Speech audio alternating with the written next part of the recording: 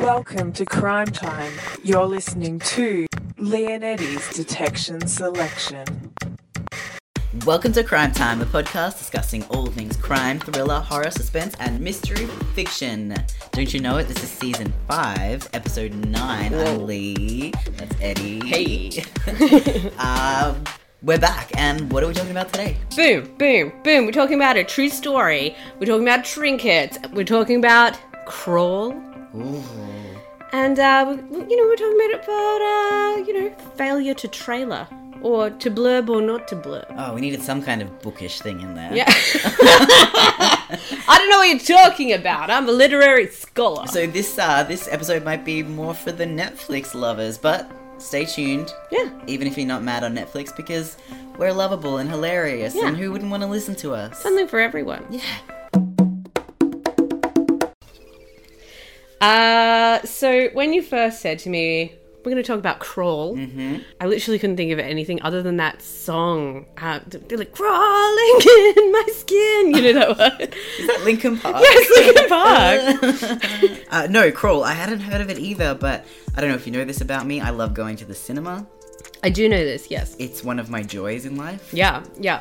One of my joys in life is accompanying you and annoying the hell out of it. It's just, it's ideal.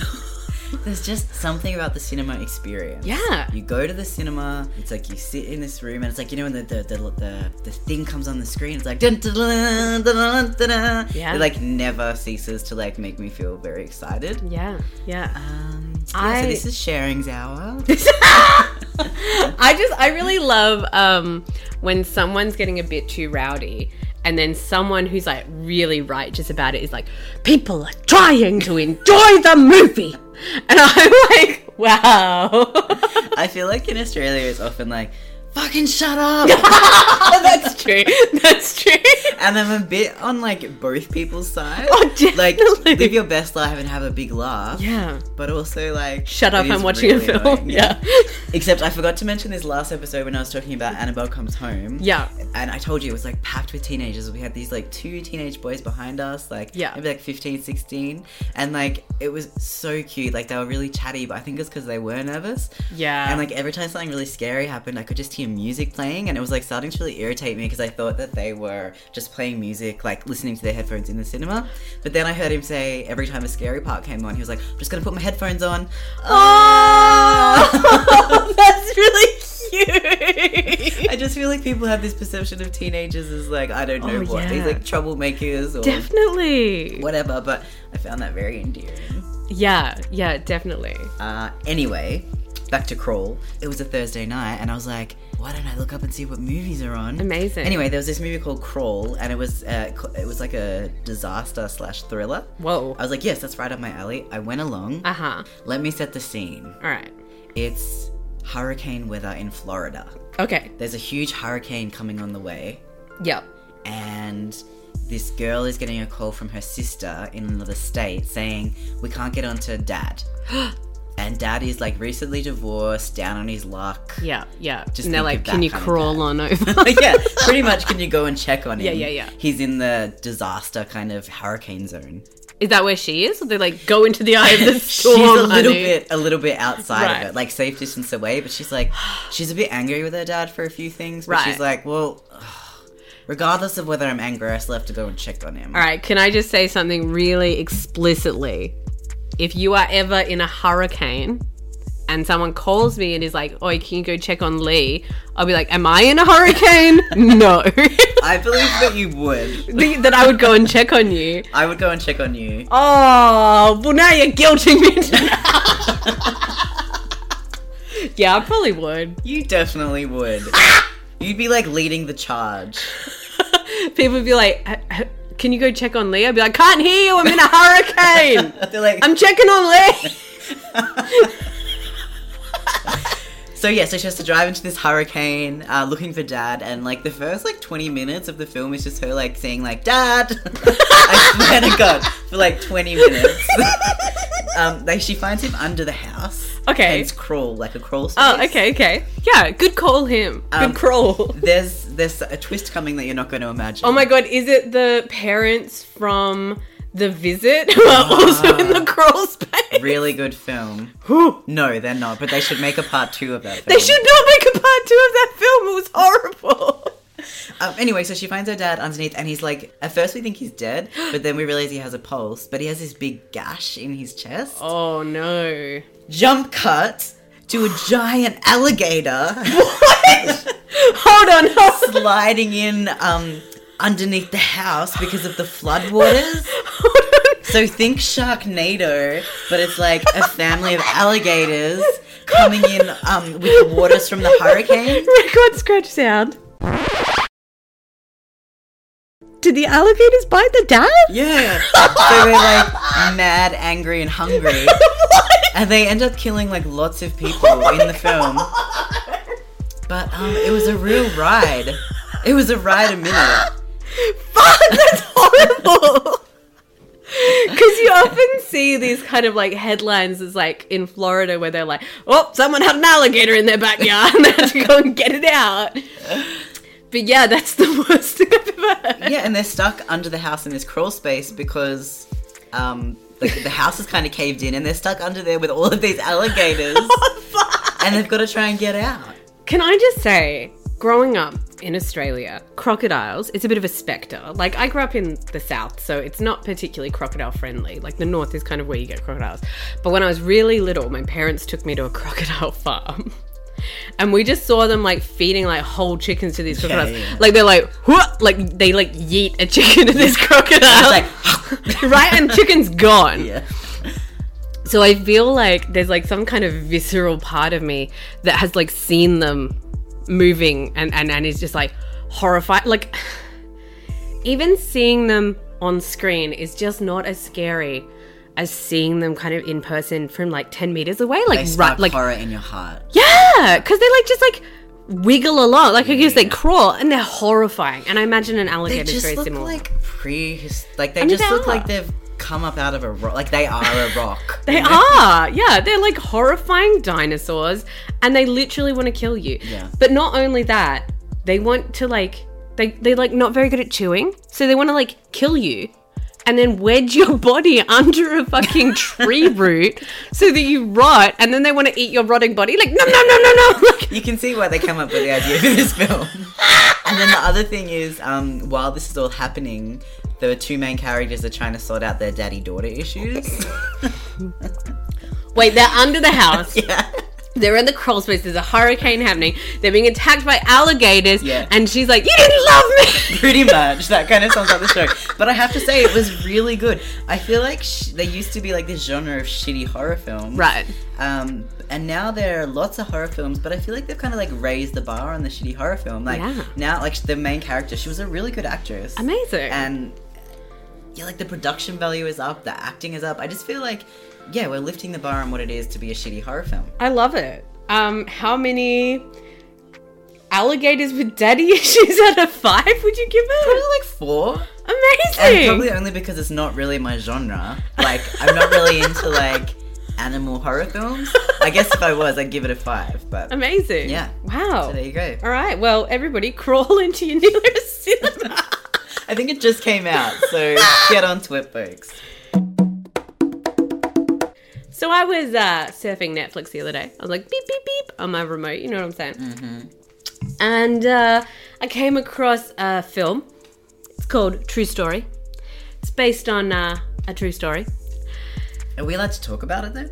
I think so, because it's a dramatization. All right, approved.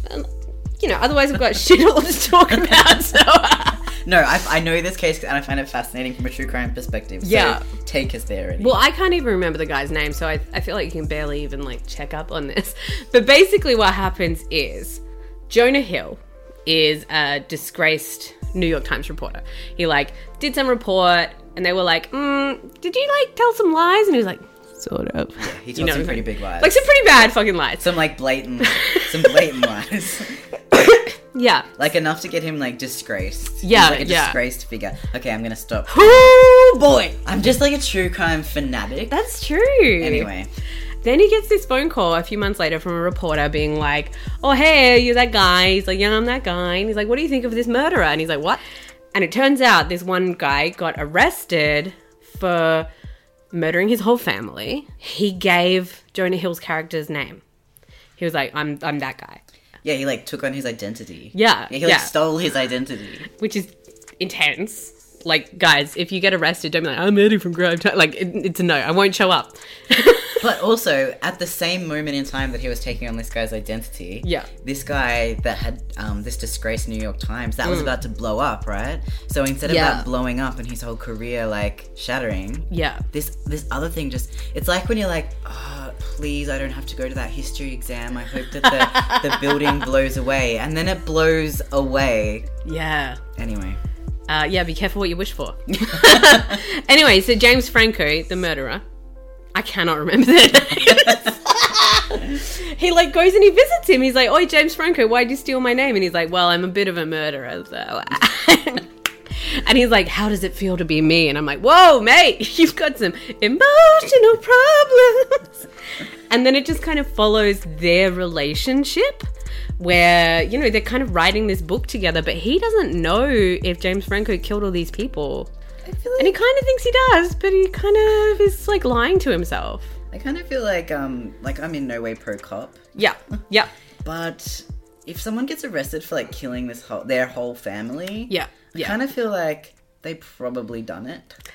Yeah, look, sometimes there are situations where you're like, oh, nah, there's like quite a bit of doubt. But this one was pretty like, you know, they all got like murdered, found in the water, and then they're like, where's James Franco? Oh, he's in Mexico with a fake name. Yeah. Like, I'm like, he fucking did it, like, everyone. Tick, tick, tick.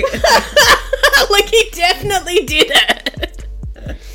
Yeah, but it's so funny how like, you know, that old thing of like, truth is more interesting than fiction. Yeah, and I'm like, the truth was he was a murderer and you gave him lots of attention and he really lived for it. Like, that's it. Do you feel like, as someone that's interested in like crime fiction and whatnot, if someone like was in the spotlight and they'd taken on your identity, that you wouldn't be somewhat interested in why they picked you? Like, you wouldn't be drawn into that scenario in some way? I think definitely. Like, I think the main point of it is he picked this reporter because he wanted a reporter to come and talk to him.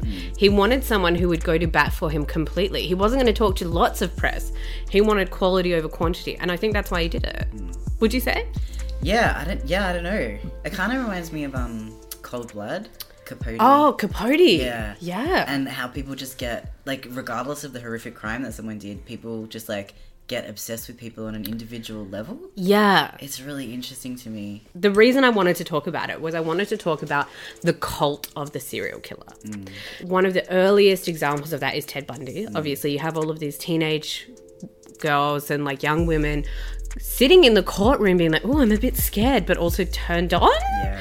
And it's this, like, really intense thing. And then you have it, like, it's still happening. You know, you have, I think there was a school shooter recently, like a racist young guy. And there was all these girls who were, like, really into him. And it was really confronting. Yeah. I've watched lots of documentaries on this because I find it fascinating. Yeah.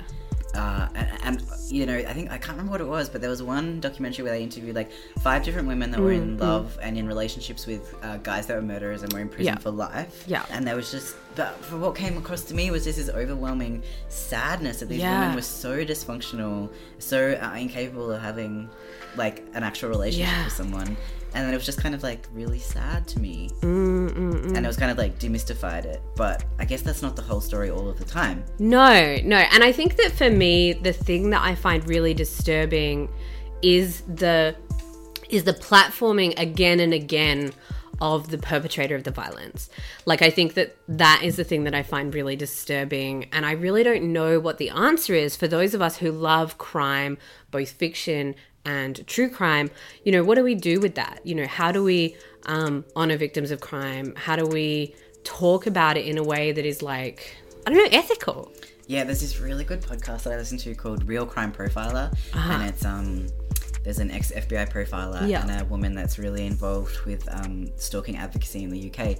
And they talk about series that are on Netflix. Yeah. So they pick them apart. Yeah. and pick the case apart, but they have a really solid foundation of centering the victim of the crime. And I think that one of the ways that they do that is they call the episode by the person's name, not the killer's name, or they center they talk a lot about what the victim's life was like. 'Cause often that gets forgotten. Definitely. And I think that that's one of the things that I really love about a lot of the crime fiction that I read. Like, I think Patricia Cornwell does a really good job of it, where, you know, Kay Scarpetta gets really involved in the people's families, in what their lives were like, and I think that that's really important. I think a really similar thing happens with Kathy Reichs. I would say that Kinsey Malone, Sue Grafton's R.I.P. character, does a lot of that sort of thing, and I think that that's one of the things that I love about crime fiction over perhaps true crime, which I was really attracted to when I was younger. Like, you know, I think we spoke about this before, about that kind of goth phase. Yeah. You know, and I think that the thing that I'm really attracted to is the mystery. Like, I'm really attracted to the mystery, but fundamentally, I'm not interested in, you know, I'm interested in who done it, but I'm not interested in who that person is or why they did it. You know what I mean? Yeah. Yeah. I don't know. What do you think? I feel like usually there isn't an interesting story about why they did it. Do you know what I mean? Like, you think about these really high-profile cases, it's just because they wanted to. Right? And that's the thing that I think is, like, I think that that's the thing that is simultaneously so fascinating, repulsive, but also just, like, really boring. Like, I'm like, oh, how come he did that murder? Oh, because he's a murderer. Yeah, because he saw an opportunity and he took it because he wanted to.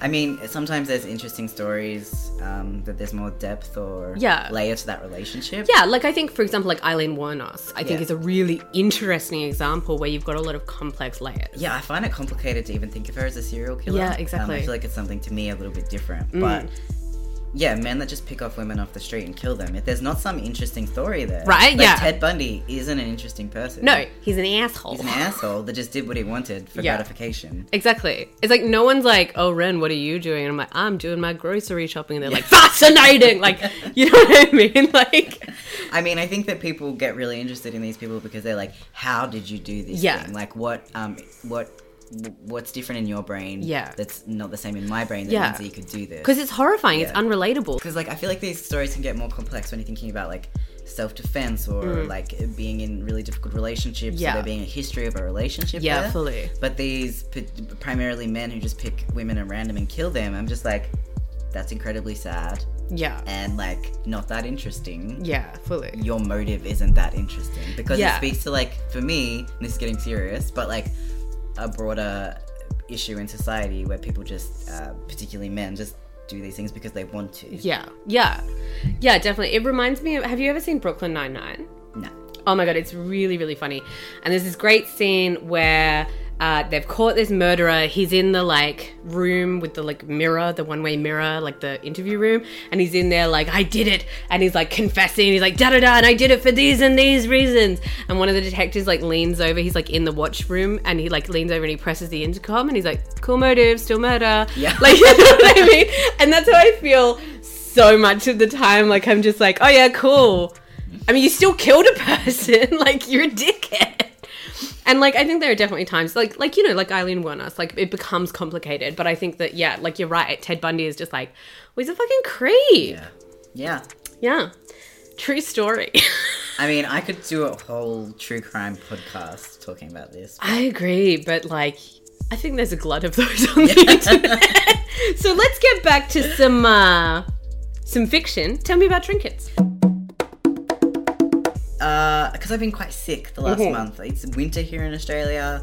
Everybody seems to be unwell. Yeah. It's very dreary. I mean, today it's not. Today's quite sunny and beautiful. Yeah. I mean, you're a liar. I'm looking out the window. It's gorgeous. But for the last month or so, it's been a horrible time, and I've been watching a lot of Netflix. Right. And I was, like, flicking through, like, what am I going to watch next? And this thing for Trinkets came up, and it looked like a bunch of teenagers, and I was like, it doesn't look that interesting.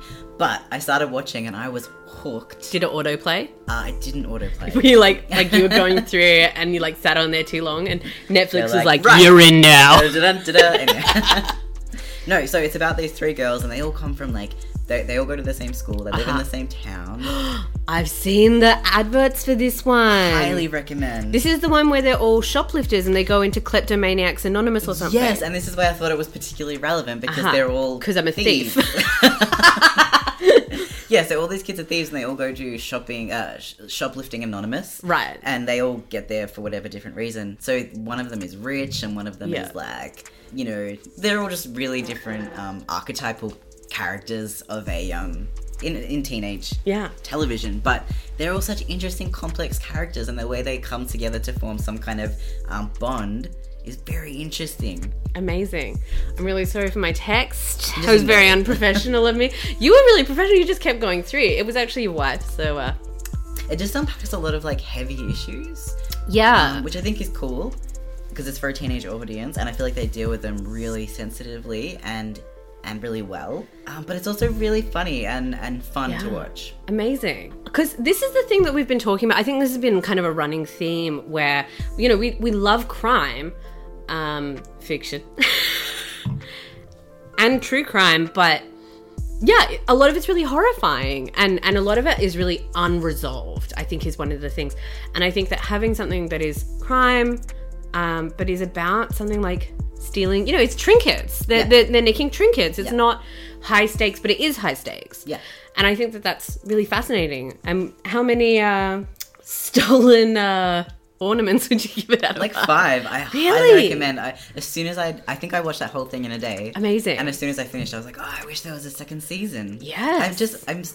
All the characters are so endearing. Yeah. I love watching all of them and their relationship, the 3 of them. Amazing. Really lovely. Would you say it's like the Breakfast Club for the 21st century? Yeah, it occurred to me while I was watching it. I was like, this kind of content was never available when I was a teenager. Yeah. You're seeing like people of color, you're seeing like different gendered representations, like as in you're seeing queers and you're seeing people that are transgender or agender. You're just seeing a whole bunch of different kinds of people, and that was just never on show when I was a teenager. Yeah, I think it's really amazing the ways in which engaging with media has changed so fundamentally over the past couple of decades. I like Teen Vogue. Ugh. They're smashing it. I'm living for Teen Vogue. Yeah. Like, you know, like every now and then they put a foot wrong, but whatever. Like, you know, like making mistakes is how you learn. Yeah. And I think that that's ultimately their message, that they're saying, you know, like, how can we talk about things?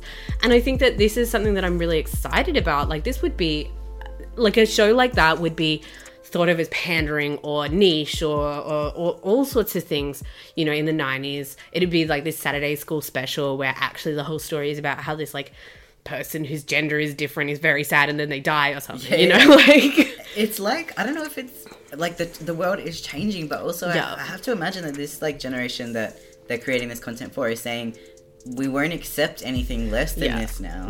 We won't accept anything less than the truth. It's a real reflection of life, and I find that really inspiring. It's amazing. And I think that one of the other things that's really made that possible is that you have people of color, you have queer people and trans people in these positions where they're actually in creative roles. Like it's not there yet, but I think it's really making the world look like how it actually is. And I think that that's so wonderful. So the other day I was walking through my local Blockbuster. I wish. Right? Memory lane. No, I was actually in my local library looking at DVDs. Oh, that's kind of like a video shop. A little bit. Oh, you know what? It was like Friday afternoon, you go to the video shop, you get some videos. Right? And then you get that microwave popcorn and you're like, Mom, can I get these like lollies? And she'd be like, oh, those are $5. We're going to the supermarket after this. We'll get the $3, you know? But you'd be like, no, I'm on the video shop. But I remember like up on the walls there'd be the specials. Like you could get 2 new releases and 3 weeklies. Yeah.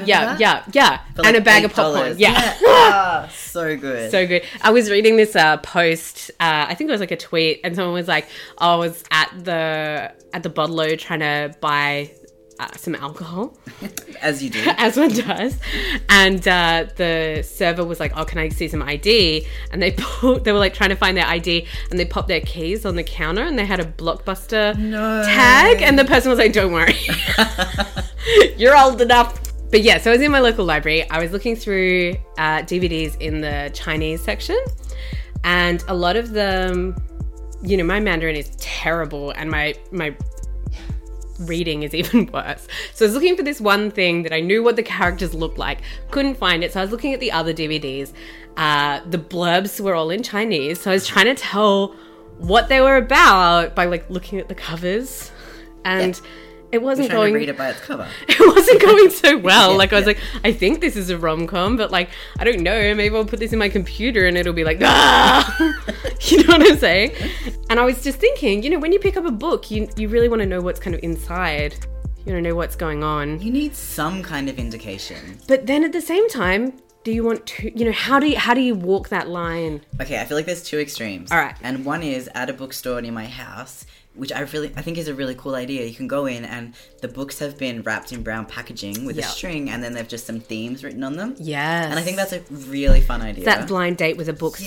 thing. Yeah. But then the other extreme is when you're like, oh, what should I watch on TV? You watch a trailer, and it just tells you the whole damn film. Right? That's crazy. Yeah, I hate those. I hate that really the most, I think, when you watch something and they're like, I think there was a Netflix show that I was thinking about watching and it was like, she's lost her memory, but it's okay, her husband's here. But is he her husband? He's not her husband, he killed her husband. And I'm like, that's the whole thing. It's like, I didn't ask to watch the show in fast forward. I just wanted a taste. Yeah. So I was a bit like, well, I don't know if I even want to watch this. I'll probably watch it. I'll probably forget and then go back and be like, ooh, this looks interesting. Is that the one with Nicole Kidman? No. But that's based on S.J. Watson, Before I Go to Sleep. Very interesting. Yeah. Yeah. Yeah, so I hate it when I pick up a book. Funny you mention this. Yes. Because you pick it up, you go to you turn it around to read the blurb. Yeah. No blurb. Oh, you get that with those orange penguins where on the back it's like Just quotes. it's just quotes, but it's also like, he just wanted a good book, not a big ask. He was in a railway shop trying to find a good book, 30 cents, bad books, crap books. And I'm like, I've heard this story so many times that I don't care. I don't hate it. I think it's sweet. But Yeah. also tell me what the book Tell is. me what the book is. So I look at the back, there's only just quotes about Yeah. the book. So I open the front cover of the book, last resort, and sometimes it has a blurb. A little bit. Which I'm still not happy with. Like, I want it on the back. On the back, yeah. But you open the front cover and there's no blurb there. It's just an about the author. So what do you do? Yeah, what's the book about? Hard to say. Read the last page. Like what? I meant to just see that it's in the genre, like under Yeah. like crime fiction, and just that's enough. Right? Definitely not. I want to be intrigued. Whet my palate. I think the publishers are doing a disservice to the writer. Ooh, 'Cause I you're- would agree. Yeah. You're less likely to pick it Yeah. up. Yeah. And I also have to say, sometimes you need a little bit of, you need to be prepared before you go. You know what I mean? So, back in the early 2000s, the noughties, a friend of mine lent me a DVD and they just gave me just the disc. Mm-hmm. You might remember DVDs. They're those round thingies. You can shine light on them and blind someone with it. Yeah, that's the only. It's like a record player. You put it on and then it plays a movie. Don't put a needle on a DVD. Anyway, so they gave me this DVD and I took it home, popped it in the TV, and it starts playing. And I'm like, oh, okay, cool. Here's Jake Gyllenhaal. What's he up to? He's hanging out. He's chilling. Was he on a mountain? I think he was in a house. Okay. And the not house was on a Brokeback. hill. No, he wasn't on a mountain. Yeah, no, he's hanging out. And then there's like this meteorite situation. Okay, I see where you're going There's a with really this one. big rabbit. I'm like, It's Donnie Darko. what the fuck is happening? You know what I'm saying? Like, I'm like, what the fuck? And It's a weird film at the best of times. right, and I had absolutely no preparation. I had no one tell me this is going to be a bit of a fucking weird film. I've since seen trailers of Donnie Darko that give me more of an idea of what happened in Donnie Darko than watching it. Particularly if you're going to watch an art house film and you're expecting like a Hollywood blockbuster. Yeah, It's a yeah. totally different experience. Yeah, so I think that thing on the back that says to you, here's what to expect, can be really, really helpful, because I think now I just live this life where I run into film students and they think I'm an idiot. Because you don't like it. Because I don't like Donnie Darko. I'm like, oh, no, it's a bit shit. And they're like, what's your problem? You tell those people that they're wankers and you march right on. Thanks, Dad. No, I completely agree. I just think everyone needs to rethink this insanity. Just tell us what it's about on the back. We'll get directed. Don't Yeah. tell us too much. Yeah. But we need to know whether we want to ingest that media. Right? Yeah. And look, I understand, because sometimes you got that hook. You know, you've got that twist. But if M. Night Shyamalan went around and his like movie was like, guess who's dead? You know what I'm saying? Like, and then it cuts to the kid being like, I see dead people. And then it cuts to Bruce Willis and he's like, oh no, am I dead? And you're like, yes. Yes, I'm Yes, going he home. is. Well, I feel like we've stated our point. We're out of time. Yeah, but I'm just going to leave you with one last do not do for your trailers. Guys, you need to look up the trailer for Soylent Green. Because I really feel like that one screwed the pooch. It's just like, what is Soylent Green? Shot of like a big like tractor picking people up. It's dead. It's like, what is Soylent Green? Shot of the Soylent Green coming out of the factory. What is Soylent Green? Shot of body bags going down the same type of conveyor belt. I'm like, I wonder what it is. Well, what is Soylent Green? We'll never know. It's a mystery for the ages. Until next time, See ya. bye. Keep it sleazy.